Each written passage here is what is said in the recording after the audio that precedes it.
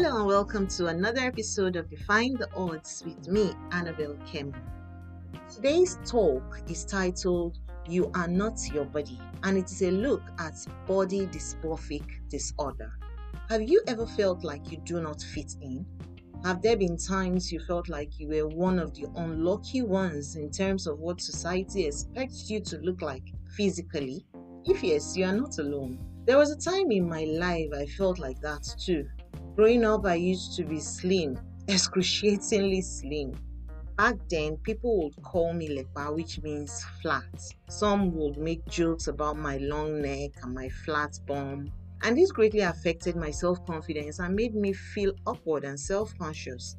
The fact that most girls my age had developed curves got me desperate to pack on some fat, so I would binge on weird food combinations that were rumored to promote weight gain. But despite all these, I remained slim and seemingly unattractive. As the years went by, the curves I so desperately craved gradually emerged, and I began to love my body.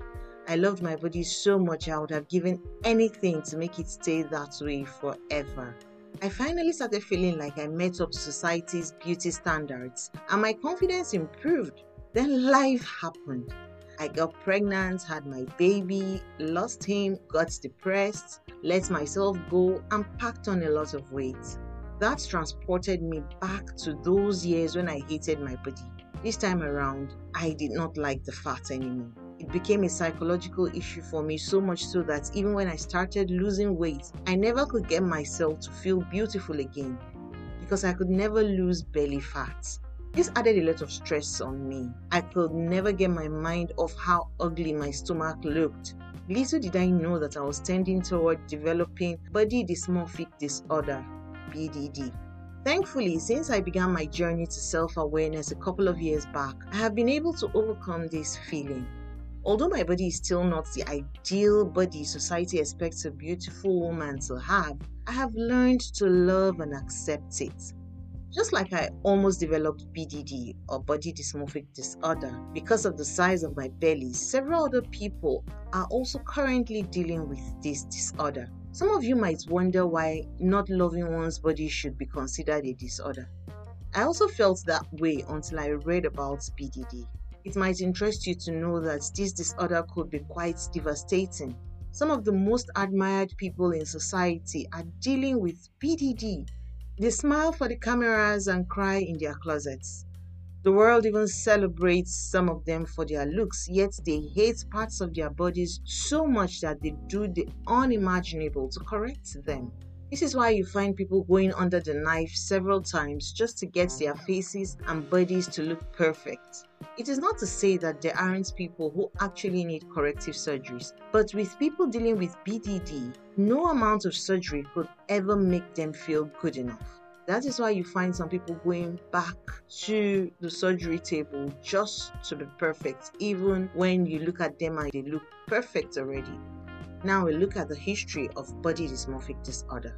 The dysmorphic in body dysmorphic disorder was derived from the Greek word dysmorphia, which means abnormal shape. The disorder was first documented in 1886 by a scientist called Enrico Morselli. He termed the disorder dysmorphophobia and described it as a feeling of being ugly, even though there does not appear to be anything wrong with the person's appearance. Body dysmorphic disorder, as it is now called, is classified as a body image disorder.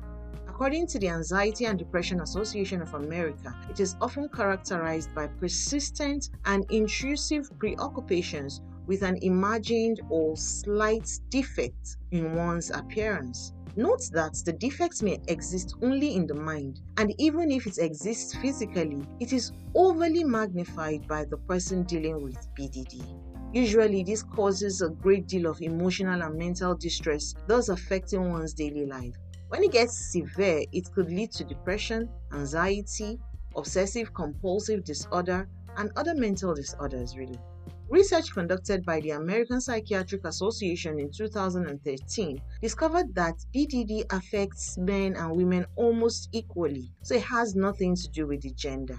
In the United States, for example, 2.5% of males and 2.2% of females are affected by body dysmorphic disorder. There are several examples of great men and women who struggle with this disorder all their lives.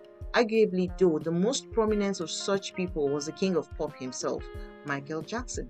The story of his struggle with BDD was quite an open secret, although not many people fully understood it. Many of us simply thought that he did not like being a black man, hence his many plastic surgeries. The negative effect of BDD on Michael Jackson's life was quite enormous, as he was never able to lead a happy life. Until his death, he just kept striving towards looking perfect. Now let's take a look at society and how it affects BDD. BDD could be triggered by various factors. This could include childhood traumas, sociocultural pressures, and in recent times, social media. Traumatic experiences from childhood are major causes of BDD. Parents, peers, or even teachers could inadvertently trigger BDD in children by consistently making fun of their physical attributes. Society's beauty standards and cultural practices that project certain physical attributes as the ideal also cause BDD. This places a huge psychological burden on some people. If not quickly nipped in the bud, it metamorphoses into BDD. Some cultures in Africa place a premium on thick and curvy women. For example, the Calabar people in Nigeria send brides to the fattening room months before their marriage ceremonies to make them more beautiful before their big day. That is because they feel that the curvier you are, the prettier you are. And so, traditions like this make girls who are unable to grow the curves feel rather ugly. Conversely, Western cultures consider thinness to be the perfect standard of beauty in women, while men are expected to be lean and muscular. This is why eating disorders such as bulimia and anorexia are quite common in such societies. These sociocultural pressures often lead to BDD. Social media on its part has also played a massive role in increasing cases of BDD among young people. In Nigeria, for example, young women go to any length to have their bodies look like Kim Kardashian's. There have been some cases of women losing their lives as a result of complications from body enhancement procedures like BBL. This has, however, not deterred others. The craze to look like the perfect people they see on television, on billboards, social media, and advertisements goes a long way in fueling BDD. What we forget is that those people do not look like that in reality. The gamut of editing and enhancement goes into those images you see.